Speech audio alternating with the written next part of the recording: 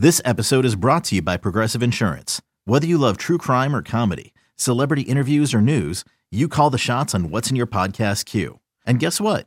Now you can call them on your auto insurance too with the Name Your Price tool from Progressive. It works just the way it sounds. You tell Progressive how much you want to pay for car insurance, and they'll show you coverage options that fit your budget. Get your quote today at Progressive.com to join the over 28 million drivers who trust Progressive. Progressive Casualty Insurance Company and Affiliates. Price and coverage match limited by state law. When you need mealtime inspiration, it's worth shopping Kroger, where you'll find over 30,000 mouth-watering choices that excite your inner foodie. And no matter what tasty choice you make, you'll enjoy our everyday low prices, plus extra ways to save, like digital coupons worth over $600 each week. You can also save up to $1 off per gallon at the pump with fuel points. More savings and more inspiring flavors make shopping Kroger worth it every time. Kroger, fresh for everyone. Fuel restrictions apply. Jewelry isn't a gift you give just once. It's a way to remind your loved one of a beautiful moment every time they see it. Blue Nile can help you find the gift that says how you feel and says it beautifully, with expert guidance and a wide assortment of jewelry of the highest quality at the best price. Go to BlueNile.com and experience the convenience of shopping Blue Nile, the original online jeweler since 1999. That's BlueNile.com to find the perfect jewelry gift for any occasion. BlueNile.com. A Giants podcast for Giants fans by Giants fans. It's Sean Morash. Down the sideline, into the end zone. Touchdown, Giants! From the offseason to the wins and the losses, it's time to take one Giants step with your host, Sean Morash. Happy New Year to our One Giant Step listeners. I'm Sean Morash. Thank you, as always, for tuning in free on the Odyssey app and everywhere podcasts are available. The G-Men fall at home by a point to the Rams, and if that's a game that takes place earlier in the season, you're going crazy on the missed opportunities. It's a game instead that here at the back end of the year is the Giants jockey for draft position. You could take a deep breath on a day or two later and say, okay, I sat there, I rooted for a win like a good fan. In the end, they didn't win. They played hard, didn't get crushed like some of the end of the Joe Judge games or the Pat Shurmur games or Ben McAdoo games. A team that was red hot offensively. The Giants were right there coming down to a missed Mason Crosby kick, but in the end, lose the game. Draft position helped. That cause helped. Locker room not being lost. In the end, as good a loss as the Giants could have. And if that's, as a fan, that turns you off right now, I apologize, but that's just the damn truth. Because the Giants now have 1 week left to play with the Philadelphia Eagles. You want to ruin their season? Go for it. But every loss does matter in what is a bunched-up grouping if you are in the camp of drafting a quarterback. And by now, if you've listened to enough of these podcasts, you know I am. And we could talk about Michael Penix, who just put on a show last night in the Sugar Bowl, and the pros and cons to that, and all the quarterbacks now as everybody's sat back and watched a bunch of bowl games and didn't get to see the likes of Jaden Daniels or Caleb Williams or Drake May and those guys who will shine at the Combine come February. But for now, this is what it's about. It's about the Giants playing competitive football, not quitting, playing up to the caliber of some of these elite teams, and the Rams felt like a team that were knocking on the door of becoming elite. And there were the Giants playing right with them, like they beat the Packers, who will be right in that playoff mix as well a couple weeks ago. So, with that, the pros and cons to the game. Number one, the Tyrod Taylor, Tommy DeVito debate. If you follow me on Twitter, at Sean Morash, X, whatever you want to call it, I have been very anti the move back to Tyrod Taylor. And I, frankly, was driven nuts during this game, and I probably should stay off social media during some of these games. And I almost don't blame some Giant fans because of what they are falling in love with, but our ignorance to some of the bad that Tyrod Taylor has presented the Giants in some of these games is mind-numbing to me. Absolutely mind-numbing to me. And again, yeah, my case for playing Tommy DeVito is this. It's not even about, hey, do you have Brock Purdy? I know we've had that conversation in the past, but more along the lines of, backup quarterbacks are so important. Look around in the NFL and how many have played, including the Giants here playing them. if you have a guy that's shown the capability, you can win a couple ball games like he has. I want to see more from Tommy DeVito, and I think that these are reps that in years where the season's not lost, clearly he's not going to get, and I think they're invaluable to him.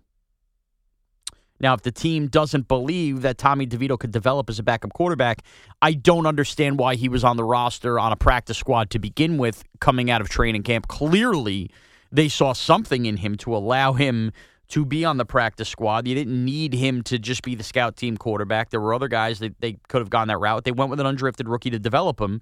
He's done enough to develop. Just because he was playing poorly, that was going to ruin the locker room? I don't buy it. So here's the skinny on Tyrod Taylor. He throws a couple ropes in this game. The one to Hyatt that gets called back. And, of course, the pass to Darius Slayton might be the prettiest pass a Giant quarterback has thrown all year. There's no doubt about it. It's in stride. Slayton dances to the end zone. And Giant Twitter and Giant social media and Giant fans erupt. But with that comes the bad of Tyrod Taylor. You get down the field. The 2-point conversion throw to Saquon Barkley is a killer. The missed throw to a wide-open Darren Waller is a killer. Throwing behind Wan'Dale Robinson, a killer. His inaccuracies when the ball is not on a rope deep are why he is what he is in this league, and that is an oft-injured backup quarterback. The Giants have lost football games this year because ultimately Tyrod Taylor has made losing plays when given the opportunity. I could be unfair to Daniel Jones, or unfair in my defense of Daniel Jones at times, and I will readily admit. Daniel Jones flat out lost the Giants game to the Seattle Seahawks. Other than that, I put a lot of what happened early in the year on Andrew Thomas getting hurt, just offensive line play that was not even allowing Daniel Jones the time to have plays develop. Andrew Thomas has come back since Daniel Jones has been gone, and we've seen DeVito play well and Tyrod Taylor have his moments and whatnot. But without Andrew Thomas earlier in the year, in Buffalo, Tyrod Taylor had that mishap at the end of the half, then couldn't get it done at the end of the game, and just these little touch throws that just are inexcusably off drive me nuts, and I can't forgive him for that game. And then in this, to miss on that 2-point conversion, to miss on the Waller throw, he had some of those misses early in the Jet game before he got hurt. The Washington game, they get shut out in the second half, that game where they only scored 14 points and won. And for some reason, because Daniel Jones didn't connect on a lot of deep passes early in the year, the vertical passing game was not there. We've ripped up what happened last year and fallen in love with the idea that the Giants need to create explosive plays, which I agree with. They do. But this over compensation for look what Tyrod Taylor could do with the deep ball and ignoring how he's had just these mind-numbing losing plays have driven me nuts. They're probably going to stick with Tyrod Taylor. I get why. It's the Eagles. The Giants play hard. Clearly, he's a good professional. I think he's a good guy, Tyrod Taylor. I personally think, again, I would go back to the well here versus the Eagles with DeVito. They're not going to do that. And Tyrod Taylor will play this game. He will leave as a free agent.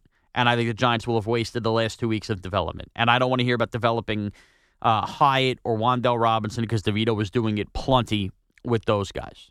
All right. That's enough of the quarterback conversation. Defensively, the Giants were on point. To have Jason Pinnock come out of that game, Dane Belton comes in, gets those turnovers seamlessly. Wink Martindale is another part of this, and we're going to find out his fate a week from now, probably, if the Giants move on, if that rift between him and Brian Daboll truly is that strong where there's a fracture. But I think it's pretty evident and pretty clear here.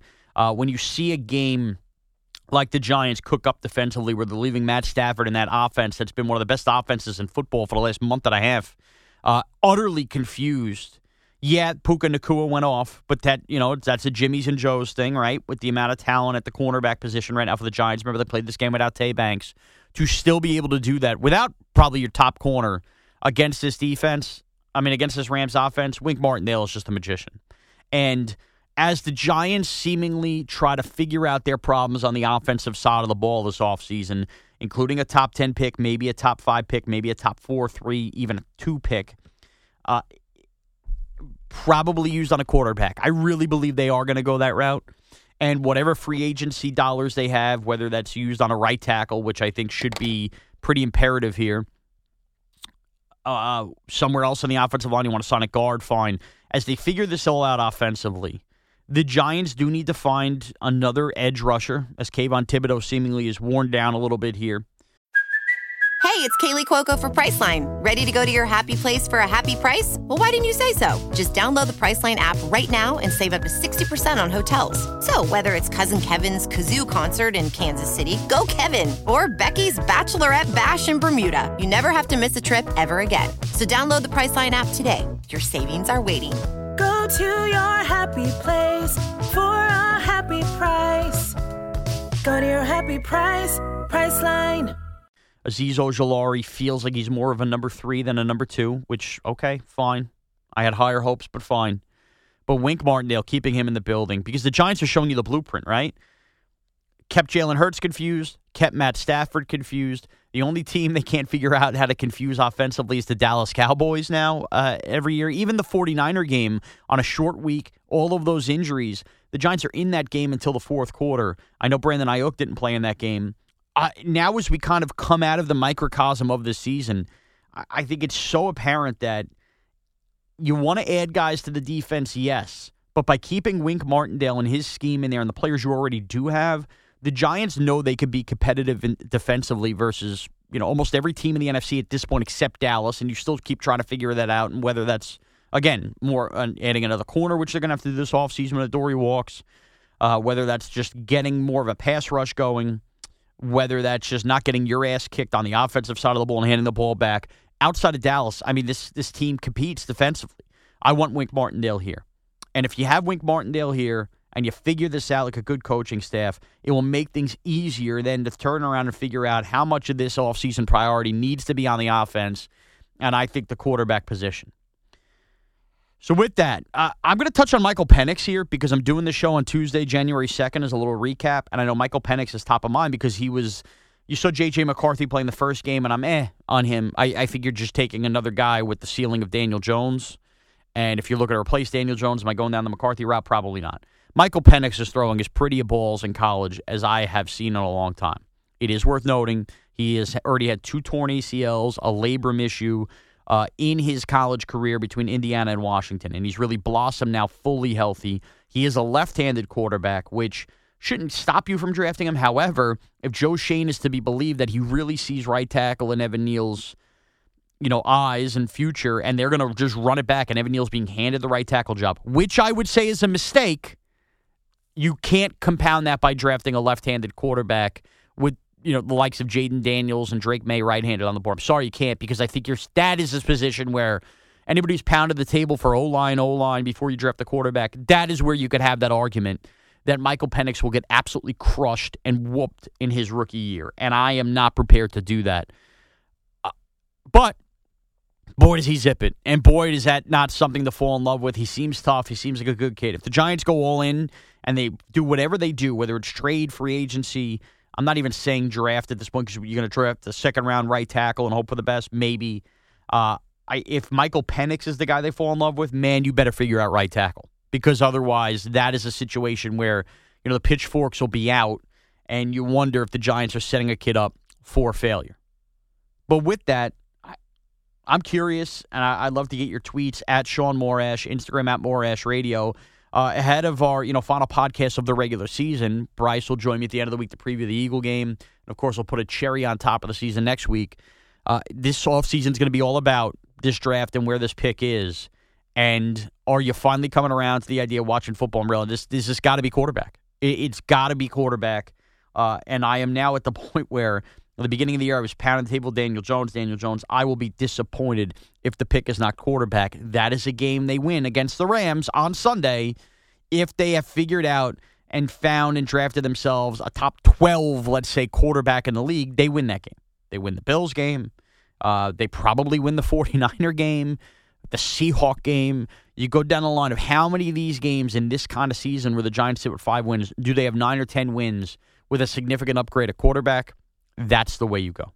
All right, you can follow me, as I said, at Sean Morash. Download this podcast free on the Odyssey app. Please subscribe, download everywhere podcasts are available. Back at the end of the week, look ahead to the season finale, 425 versus the Philadelphia Eagles. I'm Sean Morash, and thanks for taking one giant step with us.